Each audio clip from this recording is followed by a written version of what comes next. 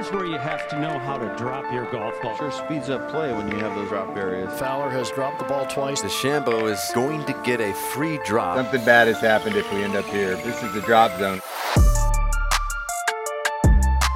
Hello, folks. It is Sean Zock, one of your two favorite co-hosts here at the Drop Zone. Today's episode is with Shane Bacon, the golf broadcaster, podcaster, and as of recently, a children's book author. His book is The Golfer's Zoo. We're going to get into what made him write a children's book, and also going to get into everything that happened in like the first 5.5 months of the golf season, the PGA Tour season, the golf season at large. So stay tuned for that. But first, I'm going to tell you about Radmor. We have been talking about Radmor on this podcast for months and months and months and months.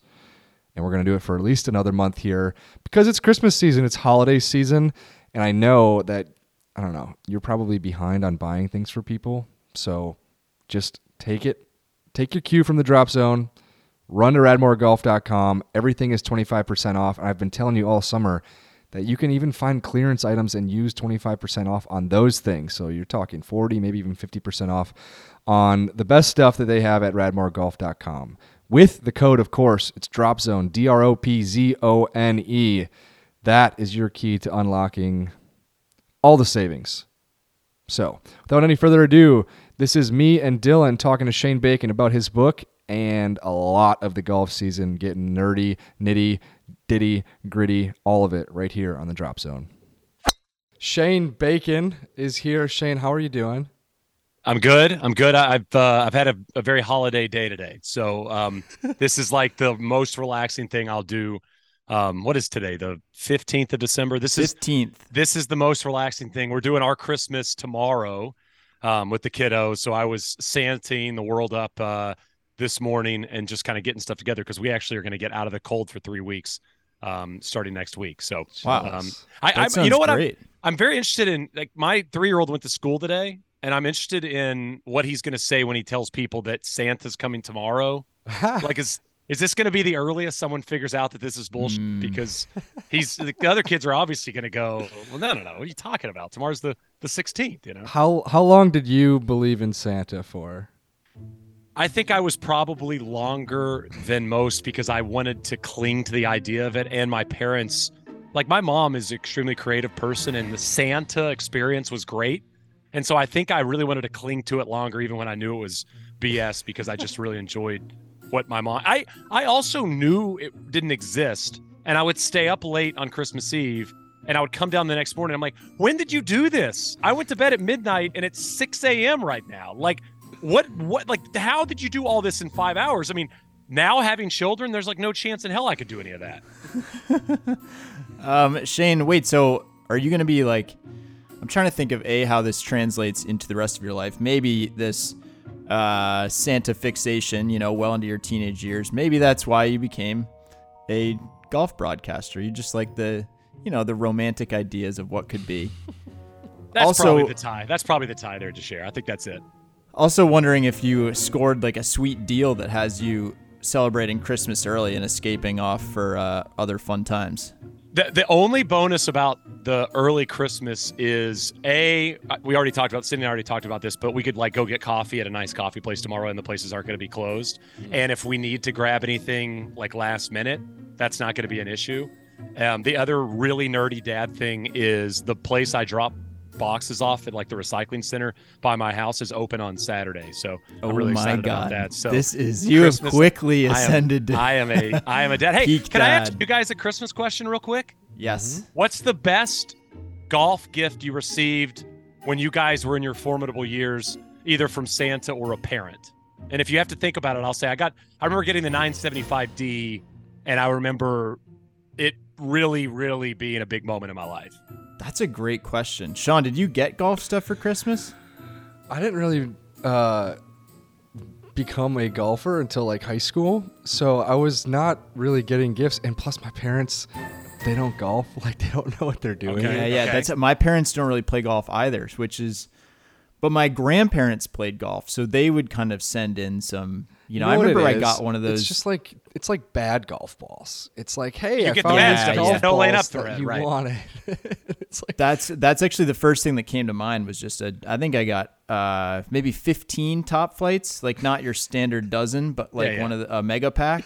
extra. And then I remember XL2000? getting one of those. I remember getting one of those stencils also, where you can draw a line on your golf ball, but like, and it had like a stamping possibility. I kind of have a memory of that. I got don't a know if I bag ever tag used it. one time. A bag tag that had like it was like a customized UW like Wisconsin bag tag, and I was just like, it's this like hard plastic thing that just flaps in the wind, and it's just like I just don't want it. I'm sorry, Aunt Kathy. Like it's not working for me. Shane, to turn this back on you really quickly, because I feel like with the box thing made me really kind of wonder, is your Christmas tree going to be gone by the time you go on vacation, aka well before Christmas? No, because fake. It's our first fake Christmas tree year. They could stay up as long. I don't care. The stress of having a real tree is not worth the smell around the house. I'm telling you guys, I was very heavy on the real tree my entire life. My wife talked me into the fake one this year.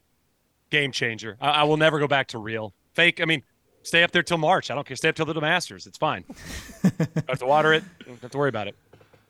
All right. All right, Sean, you ready? You ready to get this train back on the tracks? Sorry. Yeah, no, the Polar Express train is what we're going to try and get back on the tracks here. Shane, you're a children's book author. That is the most recent development in your life besides going to the post office twice today. Why did you write a children's book? Because there didn't seem to be much in the golf children's book space is probably the main reason. When we had Henry, you receive a lot of stuff, and obviously a lot of that stuff is golf themed, as we were just talking about in terms of holiday gifts. If people know you're in the golf space, you get a lot of that stuff, even if you want it or you don't want it. I was surprised by how little amount of golf books we got. And so when I started to do a little bit of research, I realized that they just didn't really exist. And so, I had this kind of romantic idea that Joel Klatt, of all people, had told me a couple of years ago when I called him about how he got his boys into golf and how he went about playing golf with his sons, because he has 3 boys. And he said he'd play a hole of golf and play golf. And then the next hole, he'd let them do whatever they wanted. If they wanted to play in the sand or go throw rocks in the water, go look at the animals. And when he started to talk about the animals and how much the kids gravitated to that part of golf, it kind of opened up my mind in that sphere. And so that's when I was like, you know what? Every golf course is a zoo when you really think about it, right? Every golf course regionally or different countries. We laugh. I know kind of the Twitter group of golfers that we tend to chat with and talk offline with. We laugh a lot of the time at animal content, but it's true. And that was basically where it all derived from was A, there wasn't really a lot of golf children's books out there. And B, I thought I saw with my son, he loved books with animals in them. And I said, this is what golf is. If you go play golf and you don't bring your clubs and you just walk around and look, you're going to see a ton of animals and you're going to see a ton of nature. And so it's kind of leaning on that park mentality a little bit. I do think we forget sometimes, and I remember talking to David McClay Kidd about Bandon Dunes, and his reminder was like, look, Dylan, you live in Seattle, whatever, you seem like kind of an outdoorsy guy. You got to remember that for some people, going out on a golf course is the most outdoorsy thing that they will ever do. It is the closest to nature that they will ever get. And I think that, it's a great point that we kind of lose track of sometimes. Like, that's where you see the birds. That's where you see the fish and the various animals that you see out there. I'm in on this, Shane. I don't have any kids, so I actually have not read your book yet, but do you think adults would enjoy it too? I would say there's probably an IQ cutoff, so you're probably right on the line, I would say, to share. I think Zach probably wouldn't be into it, but I'll send you a copy and you make the call. I'd say either way. That's very kind. I think we're here in part to discuss the first 6 months of this golfing year, Sean. Is that right? Yeah, for sure. I had one more question about the Golfers Zoo, though. That's what the book's called. The Golfers Zoo. Were there animals that you just had to keep out of the Golfers Zoo because you just couldn't imagine them on a golf course? It's a really good question. I don't think intentionally I did, but now I'm going to go back through the book and think about that because now I'm going to think about, was there an animal that I omitted that I probably wish I would have put in? But there's a lot of nature in this bad boy. There are just about every animal I could squeeze in there, and even some that were questionable decisions on how often they're actually out on a golf course. So are we talking about burrowing animals at all? Like, are we getting into the rules? Like, are ants included? Is Bryson included? No, there's no Bryson in there, but there are a couple of jokes about, the animals out there that maybe use your golf clubs that you break or throw into the woods to build their own homes and structures. So I definitely poke a little bit of fun at our psychotic golf minds. Yeah, I think do you have any memorable animal encounters yourself, Shane, on the golf course? I lived in Arizona for a long time. I only saw 2 rattlesnakes. I remember one, I was working at True North, and it was on the 9th hole of the Pinnacle course, and it was massive. I would say that is probably the one that sticks out of my mind the most. And then any javelinas out there that you'd run into always kind of freaked me out and were relatively aggressive. I don't even know what that is. I've never seen a bear on a golf course. I've always wanted to. Have you guys seen a bear ever? Dylan, sure. You've seen a bear. Yeah. How far away? New Hampshire, there was a lot of bears. I lived up there for a summer right when I'd turned pro. Pretty close, probably, like in the woods, like just crossing the path right before I walked there, probably 30, 40 feet. So what do you do? Do you just turn around and go the other way, or what's the protocol? Well, these are just black bears, and they're actually a very friendly, gentle creature for the most part. Okay. I'm a big bear guy also. Okay. So I'm not going the other direction because I'm really excited to see the bear. But yeah, you just keep your distance. You kind of, I think, as one would do, hopefully inspired by the Golfers Zoo, you respect the animal. You're in their habitat, and you kind of remember that. You're not going to get any closer. You don't have to do the selfie thing. But yeah, then you just let them amble on by, and then, you move on. Dylan, real quick, when you say you're a big bear guy, so I just want to expand a little bit on that. When did you start becoming a bear person, or when did you realize you were a bear person? Like, is this like a Jack Nicklaus thing, or where do we go from? I don't know the origins of my. I'm a big fan of just sort of like a large, furry animal in general. Like I just was writing about moose actually today for this story about Alaskan golf that just went up on golf.com. I think I'm just impressed by just a large, able animal, just something that can really get after it in the wild. Not bear specific is what you're saying. I mean, it could be elk. You'd be into an elk, maybe? Yeah, but I think the bear has something. There is some majestic quality about the bear, and I would say also the moose. Elk are, it's a knockoff moose. Hey, why was Steve Elkington not the elk? Why did they not go there? Did they go there? Great question. It seems like that would have been just a layup nickname. Elk. I think he was called Elk for short sometimes. Right, but I don't feel like it was ever like he wouldn't. I mean, nowadays it would have been the logo. It would have been on his bag. He would have had some sort of an elk sponsorship deal. Seemed like it was a missed opportunity. That's all I'm saying. Well, yeah, your friend Max Homa is going to run into that at some point here with HBO Max, potentially just switching over to Max, but that's a different discussion for a different time. Idea. I want to read you guys the official World Golf Ranking from Week 1, 2022, end of 2021. Jon Rahm at number 1, and by over a point, solidly number 1. Colin Morikawa, number 2, and then a ways behind him we have Dustin Johnson, Patrick Cantlay, Justin Thomas, Victor Hovland was number 6. Xander, Bryson was number 8, Rory was number 9, wow. Cameron Smith was number 10. Let's see, a few other notables. You have Spieth at 15. Daniel Berger was in the top 20. He was at 18. Wow. Will Zalatoris. Joaquin Niemann was down at 31. Matthew Wolff was still at 30. Will Zalatoris was at 36, which was one spot behind Phil Mickelson. Guys, a lot happens in a year.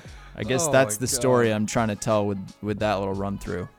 It's the weirdest year, right? I mean, weirdest year in golf history. Is that fair to say? I mean, with everything combined in it. I mean, I think your point about the golf is maybe the part we forget the most, right? Like who was ranked 1 and where some of these guys fell. But in terms of just golf across the board, we had these mixes of greatness, right? We had like top star athletes winning big events mixed in with the crazy, weirdest, strangest, like what's going to happen next week year we've ever had in the sport.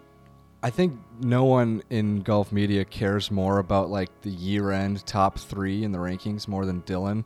At least that's the vibe that I get. He really cares about these things, and it's never been more important. Like the fact that Cam Smith was ranked 10th and just kind of like entering our ecosystem of what we care about. He beats Jon Rahm in Hawaii week 1. He shoots 34 under in the process. And obviously that is 12 months ago, but it feels like 12 years ago. And it feels that way because life was so simple then. It really was simple. I thought we had Jon Rahm as like our king, number 1 in the world. He quickly kind of falls off after that. And Cam Smith, like, I'm just worried about what the PGA Tour is going to do with all of its recent winners at the beginning of the year. They can't talk about Cam Smith winning Hawaii. They can't talk about Hudson Swafford winning in the desert. They can't talk about Cam winning the Players. Can't talk about Joaquin winning the Genesis. Wow. The Swafford in the desert, that's the one that's really going to get him. Yeah, that keeps Jay up at night for sure. He's just like, I can't. What are we going to do here? He's just bouncing ideas at 11:58 via text message. That's a great point, by the way, Sean. I haven't thought about that at all. Is like, how are they going to go about the discussion points around these past winners? And, you know, one of my big things is like, just face it. I mean, I wish that we would just face it on. Like, they went to live, and that's now a part of our life. Like, that's a part of golf now. And this past year was kind of understanding that and trying to, you know, digest what the hell had just happened. But I think going forward, to just dismiss the fact that these people had such a year, you know, like the Cam thing, I'd forgotten how great Cam played in Hawaii. I remember it being really easy, and I remember the scores being crazy low, but I totally forgot that he'd won that at, what was it, 34 under, is that what you said? It's absurd. 34 under, and that's what, his like fourth most important week of the year, you know, like that started the season off. He was, and I think actually maybe the list I read you guys was after the first week, but either way, he was like in the 20s in the world. I think that's kind of what I was trying to focus on, is like this year was the ascent of Cam Smith. And that was the beginning of it, was in Hawaii. And it's a particularly painful loss for the PGA Tour. And, you know, there are a few very painful losses in terms of guys that have gone to live. But this was Cam Smith absolutely peaking this year, becoming a star on the world stage, a worldwide star, an Australian guy, sweet mullet, as everyone knows. But he wasn't like a world top 3 player before this year. There were questions about whether he was ever going to live up to his obvious talents. And then to do it, at the Tournament of Champions, which is a tour flagship stop. And then obviously, you know, we'll get to the Players, but this was the first sign that this guy was going to have a big year. And then, you know, obviously took a crazy twist. So who owned this? We're talking the first 6 months. So yeah, I think it's the easiest to say it was Scheffler that owned it. Yeah. But when you think about what Cam did at some of the big events, and to share, you said it, I mean, you can't sleep on the Tournament of Champions and how important it is for golf, because I think it's one of the most sought after events in terms of viewership. I mean, it's on late, you know, it's in Hawaii, it's cold in a lot of parts of the country. You get this, for whatever reason, it feels like a breath of fresh air in terms of golf. Good vibes. Even though it's been like 5 weeks since we watched competitive golf, I just feel like it's a big event. And then for that to happen and for the Players to happen, and how good he was obviously in the second part of the season, I wonder, when we look back at 22, I always try to think of who owned the year. And I think there's probably 3 candidates for it. I mean, Scheffler's obvious for what he did in the early parts. I think Cam's there. And then the interesting part is Rory owned both parts of golf, both in front of the microphone and on the golf course. Yet, of course, didn't win a major championship. So I feel like if you voted online, you're probably going to get Scheffler get more of the votes than anybody else. But I don't think it would be 5% for Cam or Rory. I think they'd get a decent percentage as well. No, I think that's a good point. I think it would actually be very close, and I think the affection for Rory would actually probably put him over the top. Yeah, you're right. In Phoenix, I think we have a candidate for shot of the year. Sam Ryder makes the ace, for sure the ace of the year, but I think it's possible that no golf shot was seen by more people this year than that golf shot. Everyone knows about it, right? Colton O screams cocktails, and there's beer flying everywhere. And then I don't want to like turn this conversation south, but like the next day Joel and Harry lift their shirts and run around in the green. Yeah. And I was going to say more people probably saw Harry Higgs's birdie putt than saw Sam Ryder's ace. but like what I'm thinking back to now is how quickly it kind of turned to where that really, really fun moment was like, wait, do we need to protect these players? Justin Thomas said it the next day. He's like, we need to like institute some sort of boundaries here. Like, do you think Phoenix needs some sort of rules, Shane? Or do we just need to let Phoenix be Phoenix? You're that really fun cousin we get to hang out with like once a year and things get a little haywire, but we can't be doing this every single week.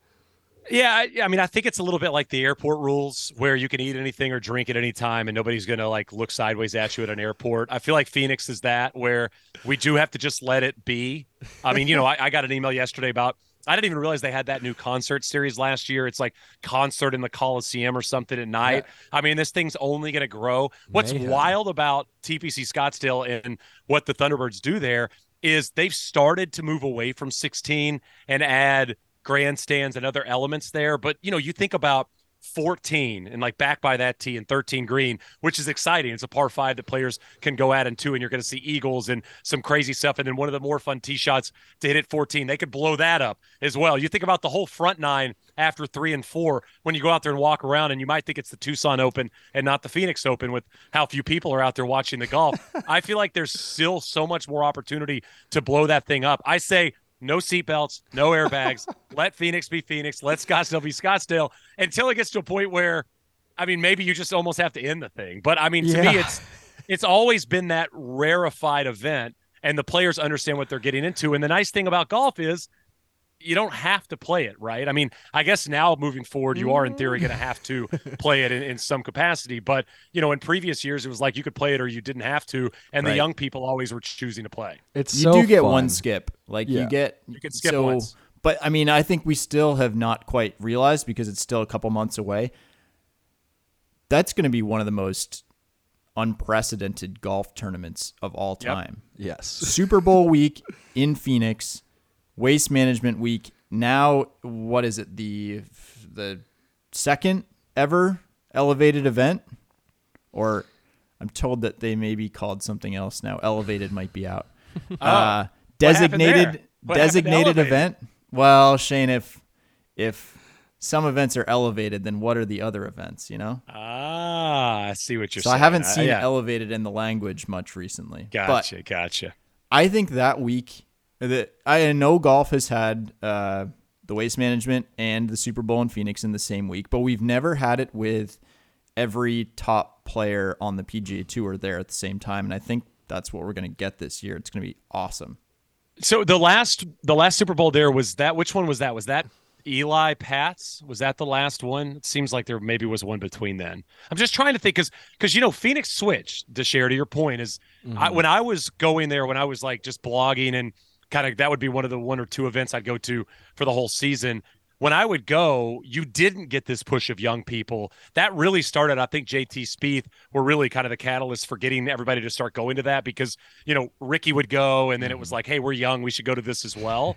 And so I feel like the last 6-7 years, we've seen a big jump there. But I'm wondering, to your point, if there's been a Super Bowl with, this much in terms of player, because the field was the field always. Now it's obviously going to be an impressive field with the best players in the world involved as well. Yeah. I resent you bringing up the Eli Patriots Super Bowl, but I will counter that luckily the most recent Super Bowl held in Phoenix was the Malcolm Butler, Tom Brady over the Seahawks. Oh, that's Super Bowl. right. So much happier memories. That's right. My buddy Tim Lynch, Seahawks diehard fan, won tickets to the game, wins tickets from work, and goes to that game with his buddy, and they had all their Seahawks gear on, and he had to go to work the next day, which was equally as brutal. But yeah, that's right. How great is this going to be?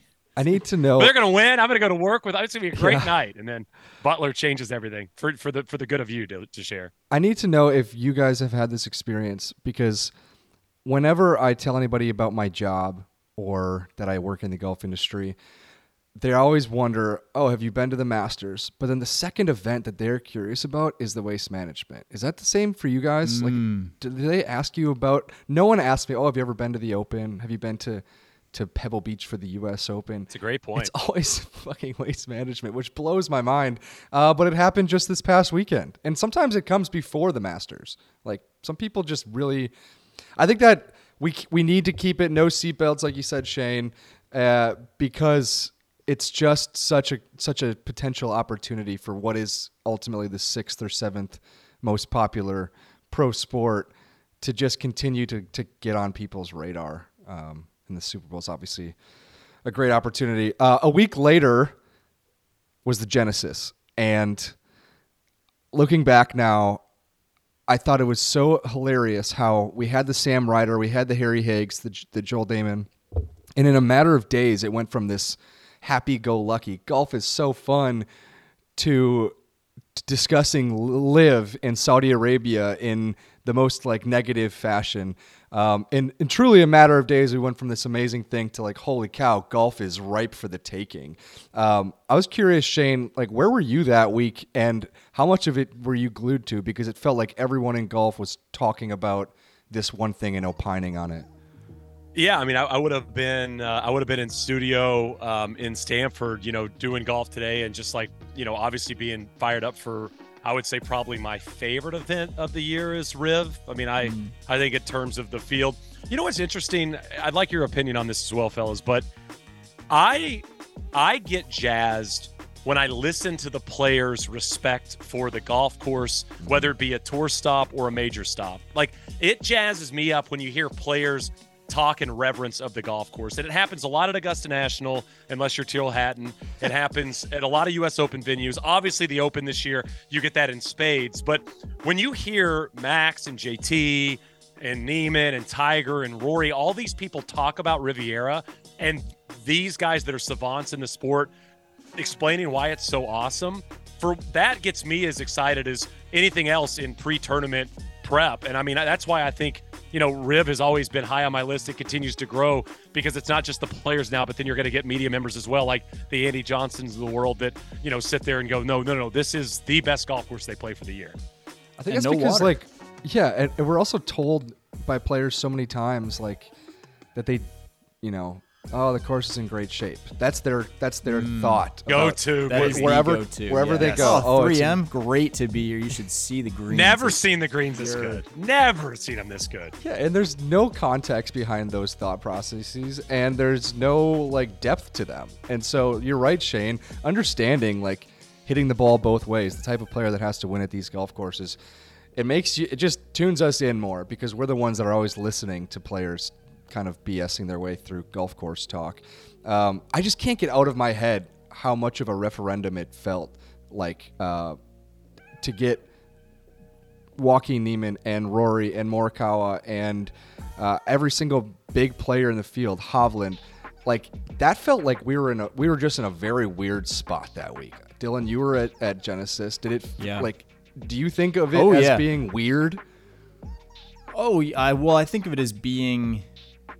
Well, ironically, it felt like the moment that Liv was going to potentially die. That was. I honestly think it sort of was, though. Yeah. I mean, we were putting together some timelines for Golf Magazine, and I wrote a story about Liv versus the PGA Tour, and that's kind of where I started, was at Riviera, because that week there was plenty of chatter. I remember seeing Bryson and DJ's agents chatting on the putting green and thinking I wonder what that's about. And then it sort of flipped gears to a lot of guys pledging their allegiance. Jon Rahm swore his fealty to the PGA Tour. I remember that. It's amazing. That was pretty cool. And pretty much everyone that spoke about it on the record, Max Homa was great as always, talking about, what money can buy, and of all the cool things about winning at Riviera the previous year, how much money he made had never really entered his mind. That was a great moment. Adam Scott said it was pretty intriguing, actually. The idea of Liv's structure. Someone else said they couldn't talk much about it because they'd signed something.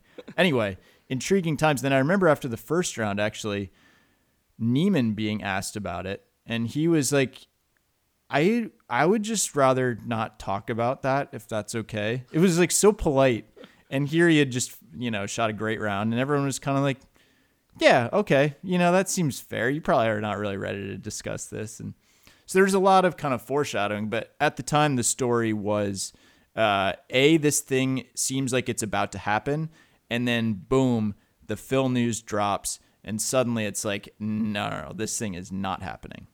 How many times did we write it off to share? How many times in the early parts of the season do you think Liv got written off? Because it feels like there were two moments, and Riv, obviously, to Zach's point, is one of those moments. But it definitely felt like we hit it a couple times where we went, okay, this is going to go away. Okay, this is going to go away. And then, obviously, we know it did not, in fact. Hold on, let me check. No, it didn't go away. It still exists. God, it's true. I mean, a lot. Yeah. Many times. And to be fair, we do this thing as golf media, as golf fans, our friends who follow the game. We take our cues from the biggest voices in the world. And right. Rory literally said, I think it's dead in the water. And Bryson, who is, extremely affiliated with this thing, puts out a statement and says he's out. And, DJ too. It was just a reminder as much as Xander issued a statement. I remember that, right. the Xander statement. Truly answering a question that nobody at that time was asking. Yeah, I just... Hey, Xander, real quick, can I grab you for 2 minutes? And we're good, actually. I think we're good on this. It stunned me how much we're being lied to. And I understand that, creating this massive competitor to the PGA Tour is going to involve a lot of dishonesty. But holy cow, man, we were ripe for the taking, and I think even players like Rory were ripe for the dishonesty as well. Has this year changed, kind of talking about the honesty, if you will, of the words athlete says? And I mean, they can say whatever they want. That's their life. That's their job. But considering you guys are on the road a lot and you guys cover the tour week to week and throughout the year, did this year change the way you kind of interpret answers at all from the players? Oh my God. Did it can you tell also to share somebody that's really there asking questions week to week, month to month? Could you feel being lied to at times? I mean, it's a good question. Sometimes no, I would say is the first part. I don't know. I guess in the moments that I had some conversations, I generally believed that people were. I'm thinking of Joaquin Niemann in particular because I ran an interview with Niemann in Golf Magazine that I think arrived in people's mailboxes. Maybe a day or two before he announced he was going to Live. And in that interview, he said, no, I want to play where the best players are. I had talked to him at the US Open. He was like, no. I mean, maybe if I was 40, if I was Sergio's age, then maybe I would go. And there was sort of too much detail in those answers to really make me think that he was lying. But I think that this year things just were shifting constantly. But yeah, I do think that has been one of the turnoffs to Live, has been the dishonesty. And Brooks Koepka comes to mind as someone that said one thing and then pivoted pretty quickly, pretty hard. And I think that is a thing that turned a bunch of players against him. So I guess to your point about athlete says, increasingly in the world of quick hitter stuff and, an athlete just saying something is sort of newsworthy in and of itself. This is probably the year where in the golf world required a little bit of a check, a little bit of all right, we really need some context around what you're saying here because there are more agendas this year than there ever have been, really. Sean, your thoughts? I never felt more lied to than I felt the week of Live London. And interesting. Which it shouldn't come as a huge surprise because of who you consider to be involved, but it was actually, this is just a perfect crystallization of it all is, there's the scrum of probably 15 reporters doing, Live media, and you got Sergio, Graham McDowell coming through, Martin Keimer coming through, Lee Westwood, Poulter, all these Phil, all these guys that have for sure just like flipped a switch in their brain and convinced themselves we're moving forward. We're not looking back. We're moving forward. And these are the talking points that Liv has given me. We're sticking with these, and I have to believe them. And then there comes DJ, and Dustin Johnson is, at any given point in his life, been like a horrible press conference, but also an amazing one at the same time, because he tells you just about nothing, but it's also mostly like true. He just doesn't expand upon anything. And so you have all those guys I just mentioned basically lie their asses off, say that they want to have more time with their family. They want to play fewer events. Various other non-truths were shared. And then DJ comes up there and just basically has this classic DJ presser, which was this revelation of honesty coming from this source that we never would have predicted it came from. And DJ's up there and basically Jamie Weir asks him, so like, what are you going to do with all this, money or whatever? What are you going to do with your extra time off? And he's like, oh, I'm going to go fishing. It's like, gosh, that is the truth. That is what DJ will do. And he walks off the podium. I had asked him if his contract is for multiple years or not. And he said, yeah, multiple. And he walks off, which is true. He's not expanding. He walks off the podium and then like looks to me one-on-one. He just says, it's worth 4 years. And I was like, wow, another flash of honesty coming from Dustin Johnson. It was just so enlightening that like all day long I'm being hammered with these fake half-truths, non-truths, and then of all places, Dustin Johnson delivers, the actual honesty that I was looking for. And it has stuck with me since, because the entire enterprise of Liv, as we've discussed, has been like rooted in these rumors and half-truths, and that's really dizzying for our job. And so I really appreciate DJ, and I honestly just want more DJ pressers at this point. Make it its own channel. Shane, what was your perspective as someone that was, reporting the news on a day-to-day basis? Yeah, I mean, it was, again, I think I was in the same place as you guys, where, I mean, half the time you're hearing one thing and then you're hearing rumors, or, people are messaging you or sending you emails or notes about what's actually happening or what seems to be the case. And so I think, we all learn to, not run with everything. It's funny, right? We learn to source stuff in journalism school or whatever you want to call it. And then it's weird. We live in a space now where I feel like it's the least we source ever because of social media and how fast we've got to get things out. And I feel like if nothing else, Liv was a good reminder that you need to go through the sourcing process that you learned when you were 19 or 20 years old.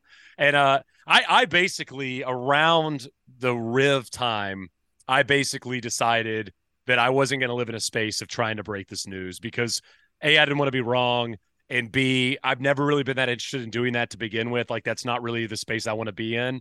And C, I saw how complicated it was going to become. I didn't realize it was going to be as complicated as it did become, but I saw that this wasn't just going to be, yes, I'm going to live, or no, I'm not. And so I just tried to kind of avoid that. And the moment I kind of stepped out of the rumor mill, it made it a little bit easier, because then I got to react and listen. Yeah, that's a really good point on the news breaking front, because even if you sort of had the inside track on something this year, it kind of wasn't true until it was official. Yeah. Like, you could be right about something. You said statements to share. These people sent out statements that said they weren't going. I mean, these are like, you can find them online. I mean, these aren't text messages. These are like letter front, send through social media, through the PGA Tour, whatever. I mean, this is like as official as it should be. Yeah. Yet obviously they weren't true.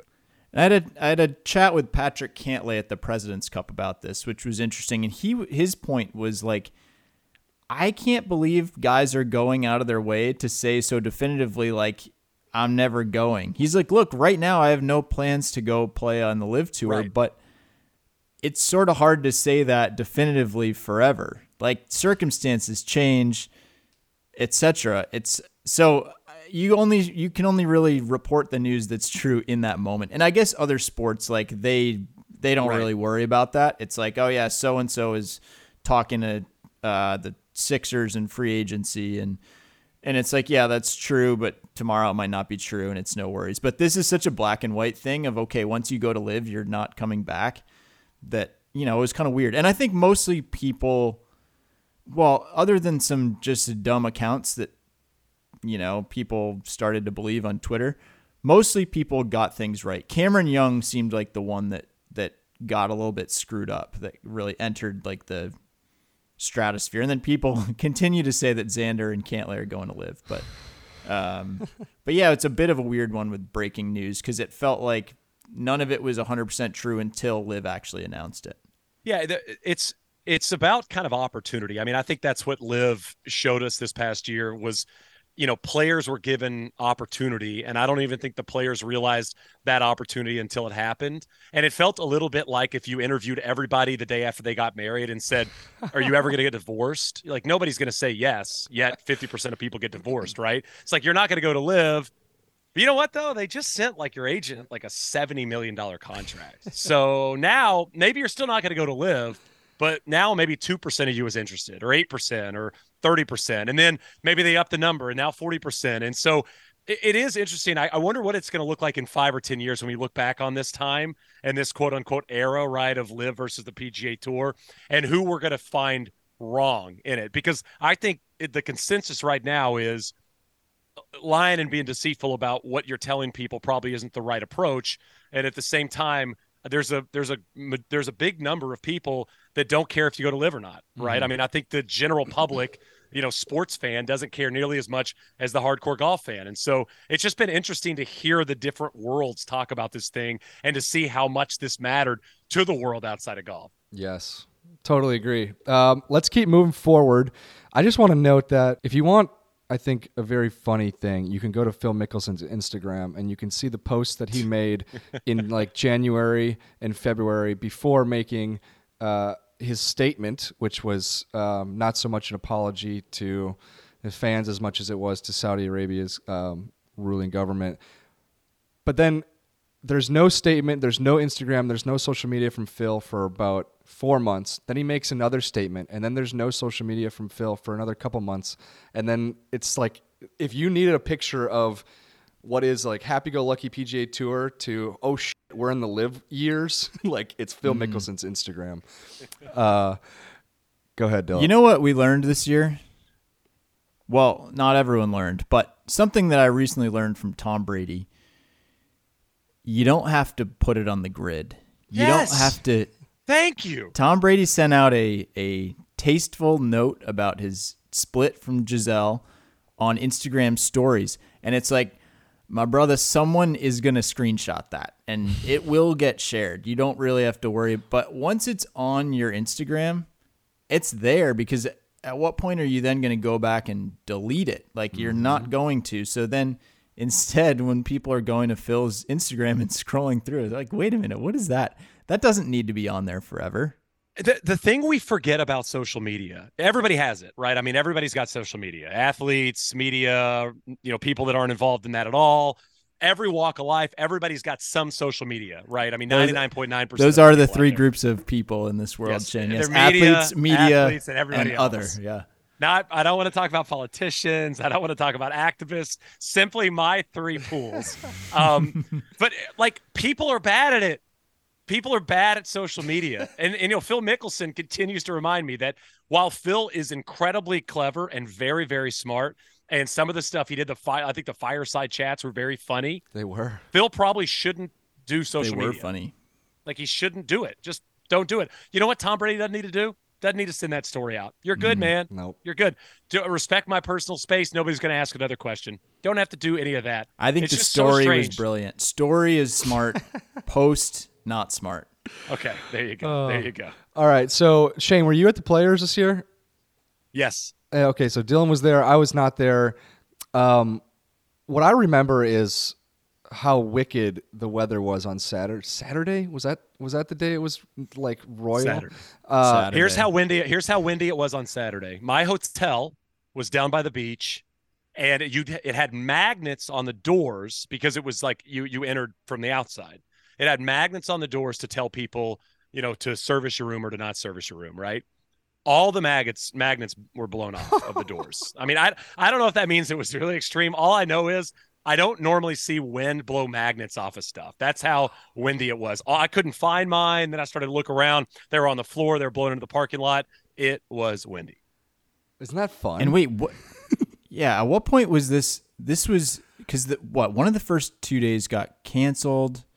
It was like by Saturday, guys were still Friday might have got first canceled round. or suspended, and then it was Saturday was the conclusion of that. Is that right? Yes. So James Colgan, our colleague, covered his first event. I had dinner with him at the Players that week. That's the way. right. There you go.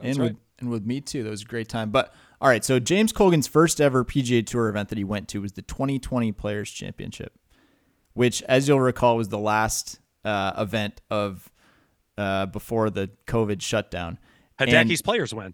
He returned to the Players this year in 2022, and I think in both cases they didn't quite finish the first day due to darkness. There was still a group. So I think on Saturday morning this year there was still a group that was finishing their first round, and someone can fact check me on this, but it was James Colgan had been to 2 Players. It was now the weekend of his second Players, and he still had not seen one completed round. Just a bizarre week.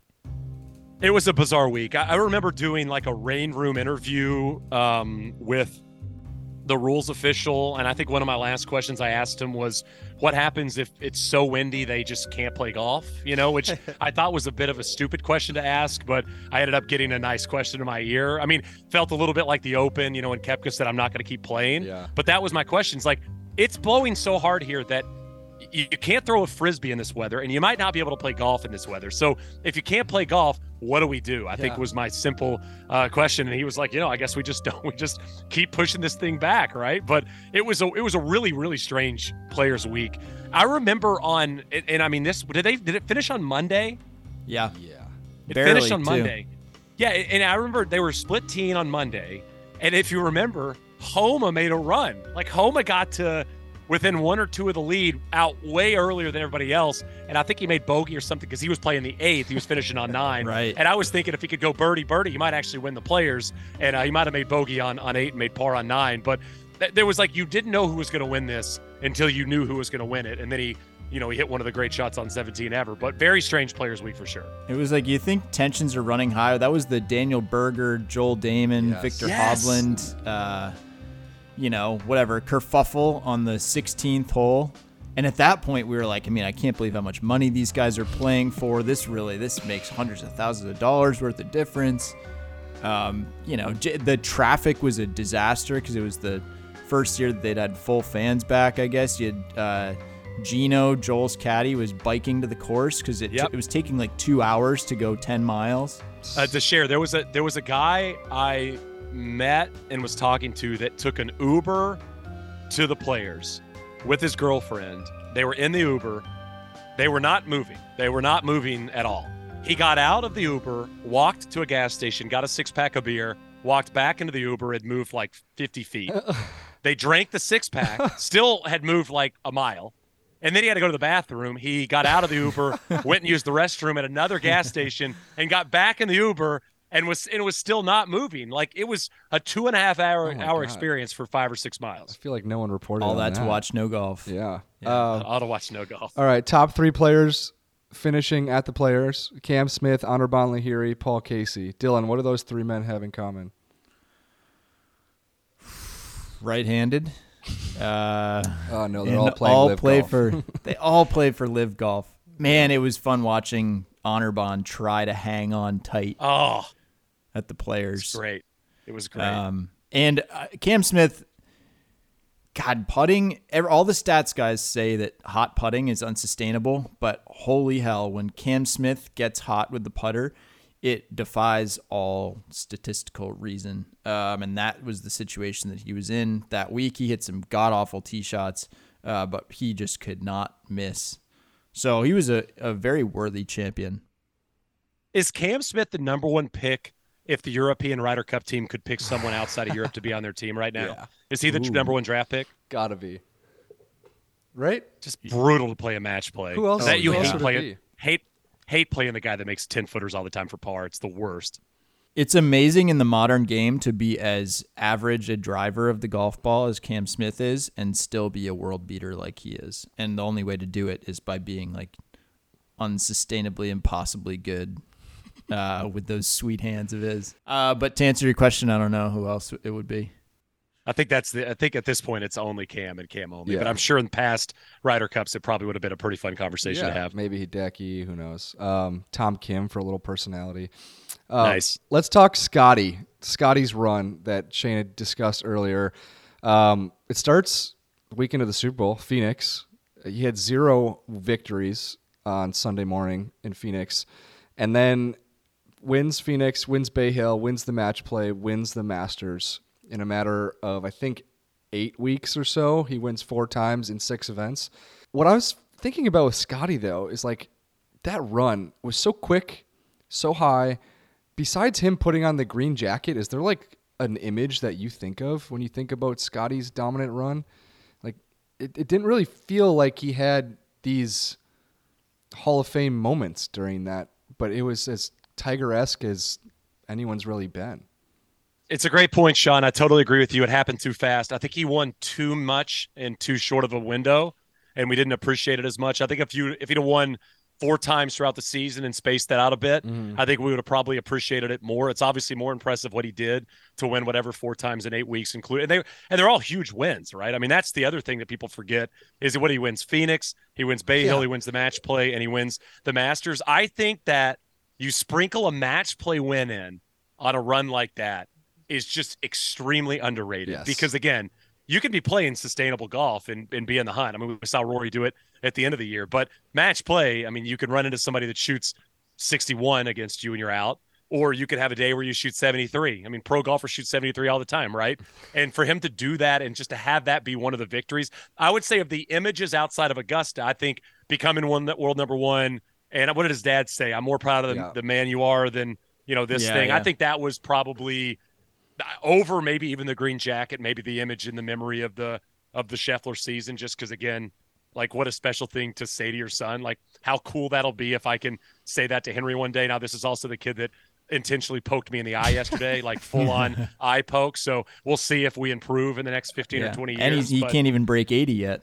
Yeah, godly swing's terrible, but we'll see if we can get there. His feet do move a lot like Scheffler's, but I do wonder, like those are special moments. And when you get, we also live in a content world where a lot of that stuff is created. Like, hey, can you recall your girlfriend when you get your tour card? For sure. That was a real genuine moment and a real special moment to see. So I would say of the year, that's probably the thing I'll remember the most about the Scheffler season. Yeah, he's an ugly crier. Just bawling into Meredith's shoulder. He's very ugly. Point. It was amazing, the range of his victories. Yeah, I mean, to Shane's point, the match play win, but then also, just 4 different golf courses asking different questions and then to answer all of those. I guess there is a thing with the match play. The effect of the match play is that the final day is in some ways the least interesting part of the competition. We get really into the pool play.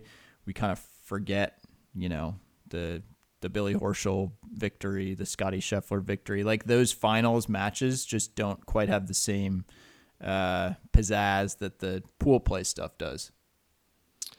I haven't put their money up. Their money up for the championship. So, hey, you've won this much for first or second.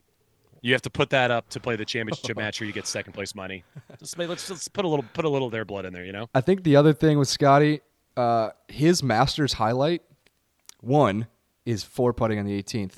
Secondly, his absurd chip in on the 3rd hole, like thinned it. It's there's so many.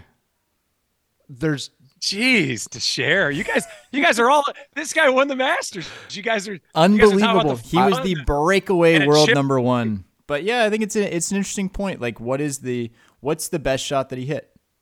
It's that shot. When you said when Sean said it, the thing I thought about was the chip in at 3. So, and Deshair thinks he bladed it. So I do. I think he caught watch it again, skinny. Dylan. It's pretty damn good. The thing about that though, I haven't watched it in a while. We thought he was gonna lose. Like we thought he might lose the Masters there, right? Yes. I mean, he might make 5 or 6, and then he chips in for 3. Is that right? Yeah. It's got to be a 1 in a maybe 2 in 100 shot to go in. Maybe you're setting up a ping pong scenario there when you're around that 3rd green, and God, it looks hard. And I don't know. I got to watch it again. But that was my instinct at the time, was like, whoa, that thing was coming in hot.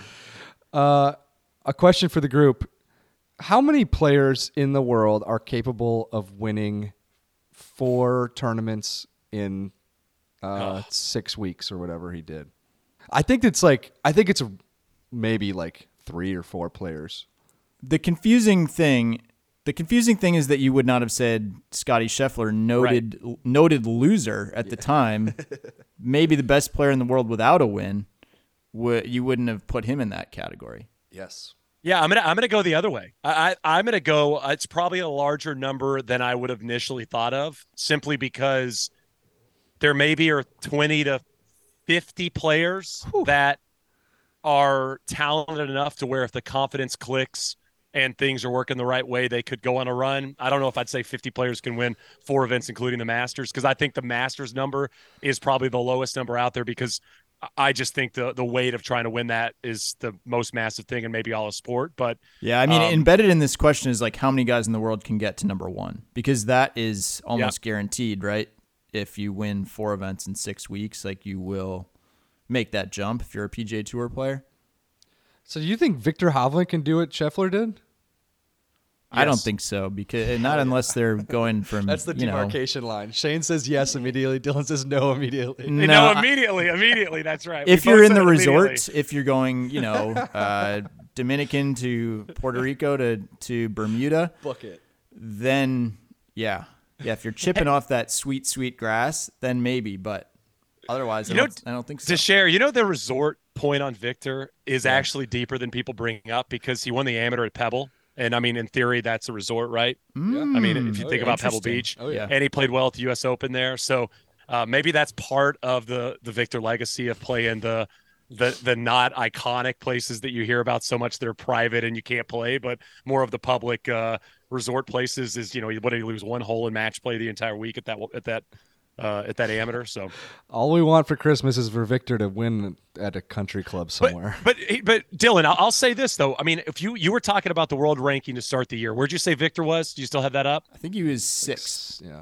Right, but he was coming off an incredible late season run, right? I mean, he came back at the Hero and won when Colin was going to get to world number 1 if he won there, and played terrible. Yep. I think he won another event late in the season as well. I think we've actually seen Victor. Mayakoba Hero. He went like maybe back to back. Yeah. Yeah. I mean, I'm just saying, like, we've seen Victor get hot and win multiple times. So I feel like Victor's the kind of guy that when he gets the momentum wave going, I think he could win a lot in a row. I feel like Victor'd be, if I did have a short list of players to Sean's point, I think Victor would probably be on that list simply because we've seen it in maybe a smaller scale in his career already. Okay. I hope you're that. right. Yeah, same. In May, I hope I'm not skipping anything, but I might be. But the one of the highlights in May is Sergio at the Wells Fargo going on an absolute tirade off the left side of, is it the 5th hole? I can't even remember. And anyone who's probably listening to this remembers that moment. Sergio basically promises that he's leaving the PGA Tour in 3 weeks because of everything that he was dealing with that day. Shane, as a broadcaster, like, I felt like the PGA Tour live broadcasters did a phenomenal job kind of laying out, but also telling the viewer what they thought they knew to be true. There's only so much that they could actually understand from the situation. John McGinnis, I believe, was the on-course reporter that day. Like, how weird are those moments as a broadcaster when you can see something's happening? Sergio's pissed. I don't know all the information here. What is that like? Weird, but awesome. I mean, those are the moments that when you're doing PGA Tour Live, especially, and you're doing all day broadcast and you've got the same groups, you are praying for weird moments. I mean, I remember Wesley Bryan years ago. It might have been the Wells Fargo. Hit it a mile right on a hole, tried to drive her off the deck, hit a tree. It went to the other side of the hole, and he just kept going back and forth, ended up making like 6 or 7. We had so much fun with that. I'm not sure there's a person better suited for that situation than John McGinnis, by the way. McGinnis is so smart and so good in that role, and so having him involved is always great. But, I mean, you love that stuff. Like, you want to hear from players when they're being really honest and they're just losing their crap, right? Like, that's what you're hoping to hear. And you're hoping that A, audio picks it up, and B, you're cognizant enough to lay out. Because at times for us, the audio is slightly faint, right? I mean, sometimes they'll pump it up, but there are moments where when people go, I wish the broadcaster would stop talking. Well, there's sometimes we don't even hear it. Like we might not be able to pick it up ourselves. So we don't know we're stepping on a great conversation that's maybe being pumped in at home. But yeah, I mean, the problem with that is the speculation on the back end. I mean, I think that's when you've got to kind of watch yourself, is making sure you're saying what you know to be true and that is out there, and maybe staying away from the stuff that could be reported as quote unquote breaking news if you get a little ahead of yourself. Yeah. It's funny. I was reading through these Rory Paul Kimmage interviews, and his interaction with Sergio at the Wells Fargo was pretty noteworthy. I just want to read this to you because Paul asked Rory when he knew when he found out that Sergio was going to go. And he said, yeah, look, basically the week that he berated the rules official at the Wells Fargo in May. Kimmage said, well, how'd you find out? And Rory said, he said to me on the range that he'd gotten a new plane and that if I wanted to ride with him to that first live event in London, I was welcome. Rory's nice. Like, I didn't know what he was talking about. When he left, I turned to Harry and said, what was he on about there? I didn't get the whole London thing. And Harry said, the first live event is in London. It didn't register with me at the time. Oh, wow. A real Tiger Poulter situation there with the airplane. That's great. That's so awesome. Yeah, I got a new plane. You want to ride? Unbelievable. I guess you could have stopped at I got a new plane, and then you probably would have realized that maybe the live check had cleared. Exactly. Moving forward with the PGA Championship, this was somehow it was an exciting major, but it was maybe the least exciting of the least important, least substantial in some ways of the year. Would you agree with that, Dylan? Yeah. I mean, it was a good major year. And I think Southern Hills was a very good host. I think the course excited a lot of people. I think the finish was thrilling. There were a lot of good storylines going on, but for most of the tournament, it was a leaderboard a little bit without intrigue because people didn't know who Mito Pereira was. Mm-hmm. And the story of, okay, will this unknown get it done is interesting in hindsight, but in real time, people are saying, okay, can we see some big names in contention here? I was at a wedding this weekend, so I was not able to be there. But Dylan, I know you were following Tiger grinding to make the cut, and that was the week where I felt like a golf fan because Tiger was grinding to make the cut on that Friday. I was going to the rehearsal dinner, and I'm like checking my phone. I'm literally checking the app to like get scores. Oh, did he make birdies? He grinding up pars? Yeah. What was that like in person, watching him do that in front of these crazed Oklahoma fans? Really cool. And I'd watched him at Augusta also, and watched him walking on Saturday and Sunday using his golf club like a cane, and actually Bryson just being in the crowd watching Tiger because he thought it was cool. And I remember thinking at the PGA when he made that cut and he was just hitting these high bloopy slices because that's all he could really do off the tee, just finding a way to get it in play.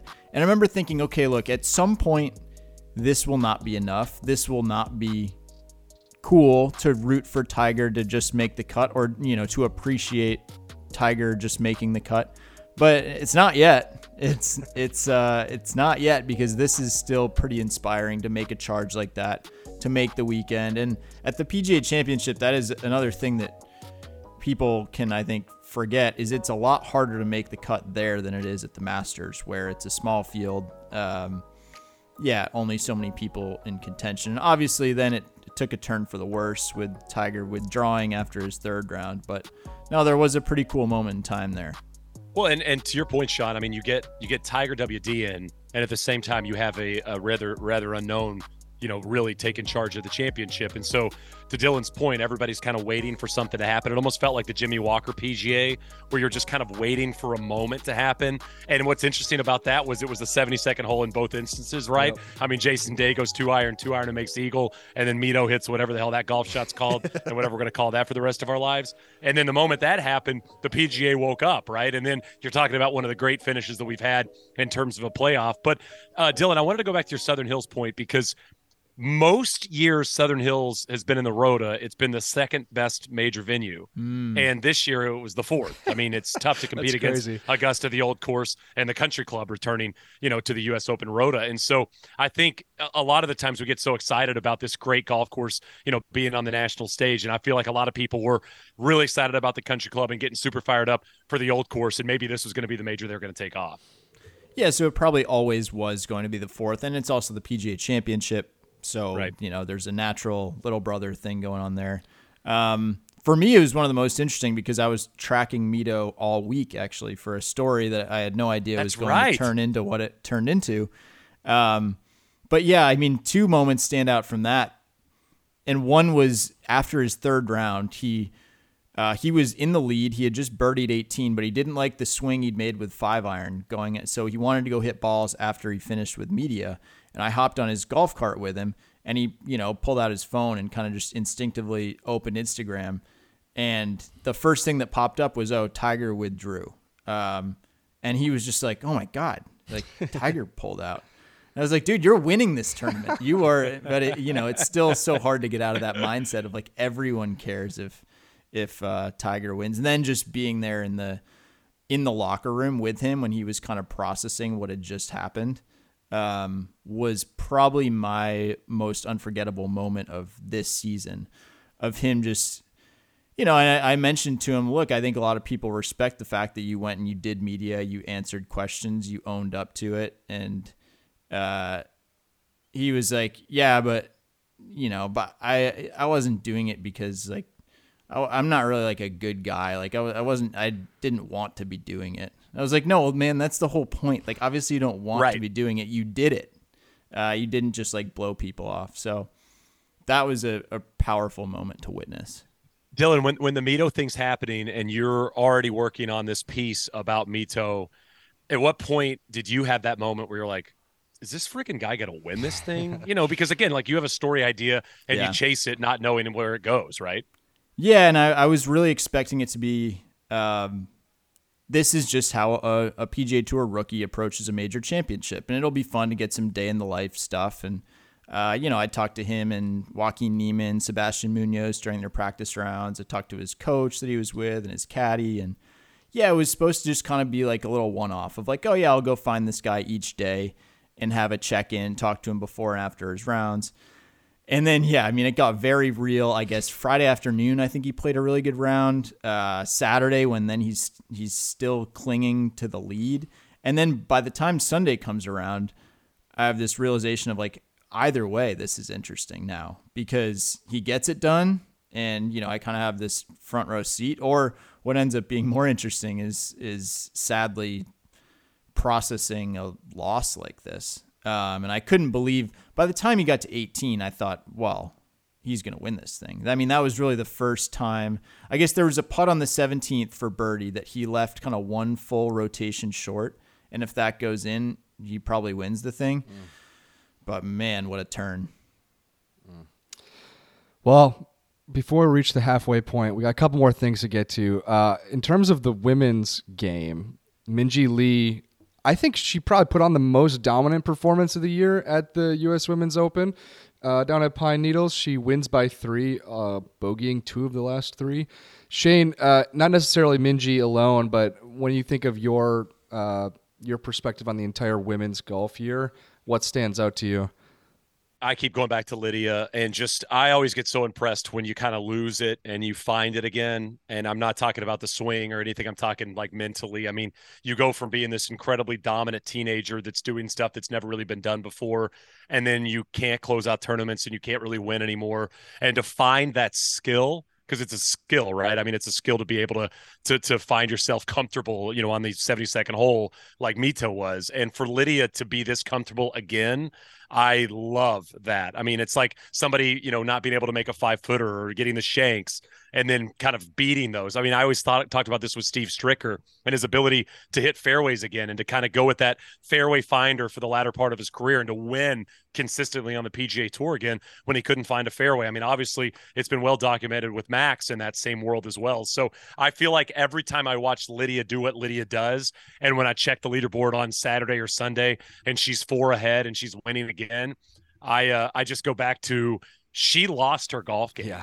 And now look where Lydia is. And again, what is she, 22? Like, and she's not 40. She's not Steve Stricker winning back-to-back comeback players of the year. I mean, this is someone that could win 50 more events before she's done playing golf. She's 25, which is very young. And I think that it's a good reminder because someone tweeted this at me today. I basically tweeted out, it's kind of cool to see how many tour pros are fawning over Nelly Korda's game. Right. And someone tweeted at me, you know what? Lydia Ko's pretty damn good. She's 1 year older than Nelly, and she's won 11 more times. Like she's been around for so long, and like Nelly Korda's incredible. She is fantastic and is a different sort of leader in the women's game in her own right. And she might spend more weeks at world number 1 than Lydia Ko does, but like it's. You got to think about the last decade of Lydia Ko when you try to put it into, any context. It's pretty damn impressive.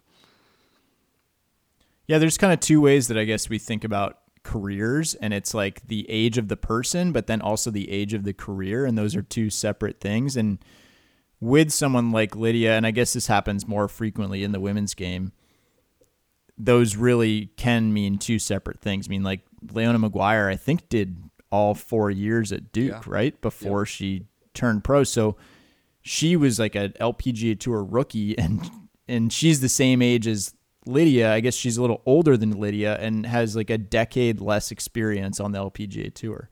Minjee Lee really felt like that was like a cool arrival moment. Like she just balled out at the US Open. I think that was a pretty enduring moment for me. I mean, Nelly obviously had a real roller coaster of a year.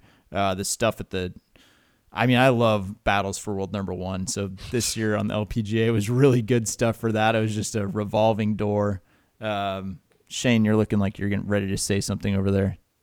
No, I mean, I agree with you on the world number 1 thing. And I mean, I think to the Minjee point and Lydia point, think about what 21 was about. I mean, it was Jin Young Ko versus Nelly, and it was back and forth, and it was Nelly dominant early in the season, and then Jin Young so great late in the season, and then really to have two names that aren't those two names kind of break out, one breaking out for the first major time in her career, and the other one kind of coming back to dominance. I mean, what more could you ask for? And then you've still got Jin Young Ko, and you've still got Nelly in there and around, hungry in 2023. So, I just keep saying this. If you're not paying attention or watching LPGA golf, I mean, you're just missing out on some of the most competitive stuff in sport right now.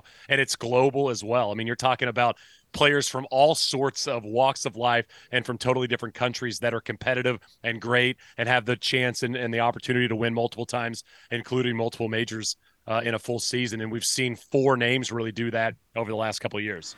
It was definitely a reminder that this stuff doesn't last forever. Like the Nelly Jin Young Ko stuff felt like this is going to be it for the next several years.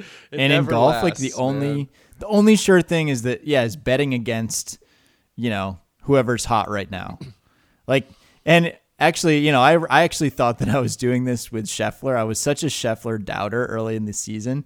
I remember the week of the Masters being like, no, Scheffler, like he's more likely, I think I said he's more likely to like miss the cut this week than be in contention because no one can stay this hot for this long. Then of course he goes and wins. I hope that they include that on the Netflix doc, Dylan. I hope that's the clip that gets you in there. But yeah, I mean, then you have these cool new storylines that emerge, and in this case, nothing's guaranteed. Like it seemed like Lydia Ko would be great forever, and then it seemed like maybe she was never going to recapture that magic. So then to do it, I mean, I know there were Spieth comparisons, but obviously, Lydia's career is, I guess she's won even more than Spieth has. But seeing some of those storylines actually play out when there's just no way that we actually could have seen them coming in that particular way, it's pretty cool. And like the thing we've been talking about so much over the last few years on the media side in terms of LPGA golf, women's golf, and men's golf is let's find this team event. Let's find a united event where we can play golf. And when you hear these players, when you hear Kisner and Max talk about playing with Nelly, and you're hearing players that have probably never played with her before, and the admiration and the respect and the appreciation for her golf game, that's only going to happen more if you have an event where they're both on the same golf course competing either for the same thing or for similar level titles. I mean, I just don't understand how this doesn't go on to win. And I don't understand why this isn't a separator if you're the PGA Tour from what LIV is doing. If you're really looking for a shakeup in the next couple of years, this is only going to produce headlines for golf people to read and to digest and to appreciate. And it's only going to grow the respect, not just with the fans, but with the professional golfers as well. I mean, you're seeing it in their words. I totally agree. It feels so obvious. And yet, who knows if LIV creates its own women's tour here in like the next 12 months, the PGA Tour could be kicking itself. But the last thing, Shane, we got to touch on for like the first half of the year is LIV launching. And I was just thinking about it as the other day I was doing a little writing about this specific time of year. Late May, we've seen the PGA Championship happen, and at that point, LIV had actually kept its field under wraps really well. Like, LIV has sucked all year at keeping things under wraps. Everything's been leaked. Things they want leaked, things they don't want. It's all been leaked. Corrigan's reported a bunch on it. Bob Harris reported a bunch on it. Whatever. But their field, including Dustin Johnson and inclusive of Phil making sure he was going to play, we didn't have that guaranteed until LIV told us on I think it was a Tuesday or Wednesday night when they dropped the field, and we had confirmations of all these guys. I think collectively we were pretty flabbergasted at the time. If you guys can like transport yourselves back, like when you saw that DJ's name was atop this thing, did it feel sexy or did it feel like a punch in the gut? Because it felt like both to me. Felt necessary for LIV. It felt like a bummer as a golf fan because that just meant I wasn't going to get to see Dustin play Rory or Dustin, out at the same events playing against the guys I want to see Dustin play against. And I mean, a lot of people touched on this, but that's the separator here is golf is now in a space where you're not going to see outside of the majors, right? And who knows what the hell that's going to look like in the next couple of years. But outside of those events, until something changes, not to see Dustin playing Riv, not to see Dustin. I mean, Dustin won Travelers, like that's an event Dustin Johnson should not be winning. Like to see Dustin out there having to beat the guys that typically win the Travelers, like Kevin Streelman level golfers, and to see Dustin find the new way to do that. I feel like that was probably the most bummed I was. Because again, at the end of the day, we all like the sport and we want to watch, good golf on good golf courses with good players at the end of the day. And I just feel like I was like, oh man, like this is like one of my favorite guys to watch, like I like not just the press conferences, Sean, like I want to see him out there as well on the golf course. And I feel like it felt inevitable that wasn't going to be the case. Who does the PGA Tour miss the most? I honestly think you can make that argument for Dustin only because he was the linchpin that it changed on. That came out with his statement and said, "No, I'm staying on the PGA Tour." 3 months later, I'm leaving, and I'm the kingpin here. I'm the one that changed everybody's arithmetic. That changed what Brooks Koepka was thinking about when it came to LIV, and it changed everyone else's idea of what this thing was capable. Imagine that field coming out and the best player they have in it is Sergio. They almost did. It was they didn't know that DJ was coming. Yeah. Like they didn't know for sure with like a few. It was like the day before they sent out the field list, I think, is when DJ actually signed on the line. He's one of the winningest golfers in PGA Tour history. 20 wins, truly one of the greatest talents I think the game has ever seen. Yeah. And so I think that the tour, if they had him or didn't lose him, keeps things together in a little bit different way. You can obviously... It's interesting to see, like what happens if he's not on that list. Because I remember Norman saying, look, I hope some nobody wins a $4 million first prize check. Like, I wonder if it happens the same way or if he really was key to legitimizing the whole operation. I have a name that is probably not one you're thinking of that maybe the PGA Tour misses the most. Bring it on. I think it's Phil. I mean, I think if you eliminate the idea of LIV and you eliminate the comments that Phil made early in the season and beyond, right? Yeah. Phil Mickelson is one of the two faces of the PGA Tour, even in this era. I mean, Phil's coming off winning the PGA Championship, one of the great wins we've ever seen I mean, what is the oldest player ever to win one? I mean, he was going to play as a defending champion of the PGA. We knew what he'd do at the Masters. I mean, he could get in contention. He could miss the cut. Who the hell knows? But on the outside of this, something that I feel like people missed a bit is if there's no live doesn't exist, and there's no competitive market out there, at some point, because we already saw Phil do it, at some point, Phil's probably going to go full-time to the Champions Tour. And you know who else is going to be turning 50 relatively soon is Tiger. And if you're the Champions Tour and you're trying to boost your product, and there's an actual opportunity that you might get Tiger and Phil playing against each other on that tour, it'd be like the early 90s when you had Trevino and Jack and that crew, and at times it would outrate the PGA Tour. So I think there's probably an argument to be made that the PGA Tour misses the idea of Phil Mickelson the most. I don't know if they necessarily miss the person that's Phil, but when you kind of look ahead at the trajectory of their golf and their tours and what they're trying to sell, Phil sells. Yeah, people still like he Phil is Mickelson. an easy asset to sell, or at least he was 12 months ago. When you think about right, again, like the person, I think we've learned a lot about Phil the person this year, and we'll learn more as more books come out. But the person the PGA Tour was selling was the guy with the thumbs up, the guy who was won a lot, the guy who will talk to fans and will sign gloves, and he'll do all these more human interest type of things. That is what the PGA Tour wants, man. That is their bread and butter. I think that's a really good point, Shane. He was sucking at golf, but there's he had one good week. Yeah, and that sometimes that's all it takes. I think the aging Phil could have been an asset like you described that we'll really never know. Oh, well, I don't know. Liv's taking it to whatever they can do with it, but I think those are both good answers. I think DJ and Phil, you both have a strong case. I think you have a case for Cameron Smith because he was really the only guy at the peak of his game not battling injury or advanced age to go. One guy I think that the tour sneaky really misses who would have been a real asset in this back and forth is Brooks Koepka. And I think we tend to almost forget about him in the last few months at least.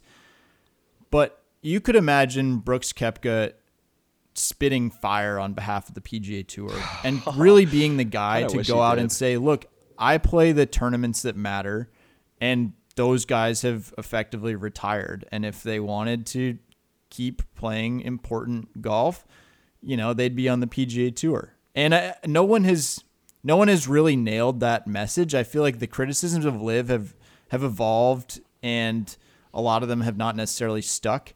But I think Brooks was probably more injured than he or we were willing to admit. And at a certain point, that money therefore became more enticing. That schedule became more enticing. But I think he is a sneaky big time loss for the PGA Tour just because of his resume and because of the big game that he's always talked.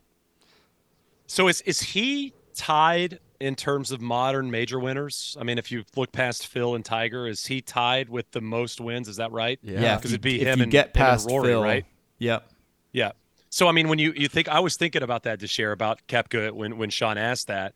And, I don't think he's personable enough to maybe be the answer, but I was on the road you were going down where, you're talking about a guy that can be combative. So he would have said maybe the stuff certain players wouldn't have wanted to say about the quote unquote other tour. But at the same time, I mean, this is a guy that if he gets healthy could end his career with 6 or 7 majors, right? I mean, I think if you asked him today, he'd probably say, oh, that's low. But is he going to be competitive enough playing live? And is he going to be grinding out rounds the way he might on the tour to be competitive in the major championships? And I guess that's yet to be seen because we haven't had a full year of this. But I think for Koepka, in terms of legacy on tour, I mean, this is a guy you could lean on just like you could lean on DJ. Yeah. Oh. And Rory's 4 wins, I mean, those came, half a generation ago. So in terms of modern major champions, he's the guy. Yeah. It's Brooks and then and it's everyone else. Yeah. All right. Well, with Rory, the last thing I have written down here is just how that was the night that I knew that it was a war, an actual civil war, is the Sunday of the same weekend in which Liv puts on its event and Greg Norman, spends all week like thumping his chest.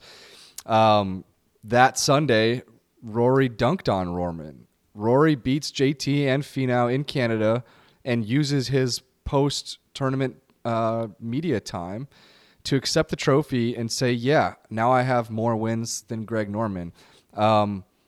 It's funny looking back how many words have been shared between Rory and Norman, and like I think it's an oddly like forgettable moment only because like it was at the beginning and we've known so much since then. But that was, at least for me, that was the day where like, oh shit, it's on. Like this is a civil war. He made a note of it. I mean, obviously, I mean, that was planned. I mean, you talk about pre-planned speeches that people give all the time. I mean, that was one of the nuggets he really wanted to hammer down. I was up in Canada. I was part of that broadcast crew that week, and it was buzzing, man. I mean, people were fired up. It was Finau, it was JT, it was Rory. It was like the perfect storm, if you will, for what the tour would have wanted to see and what the Canadian fans were hoping to see, and for him to win and bring that up. I will say this, though. I want 2023, no Norman comments from Rory. You did it.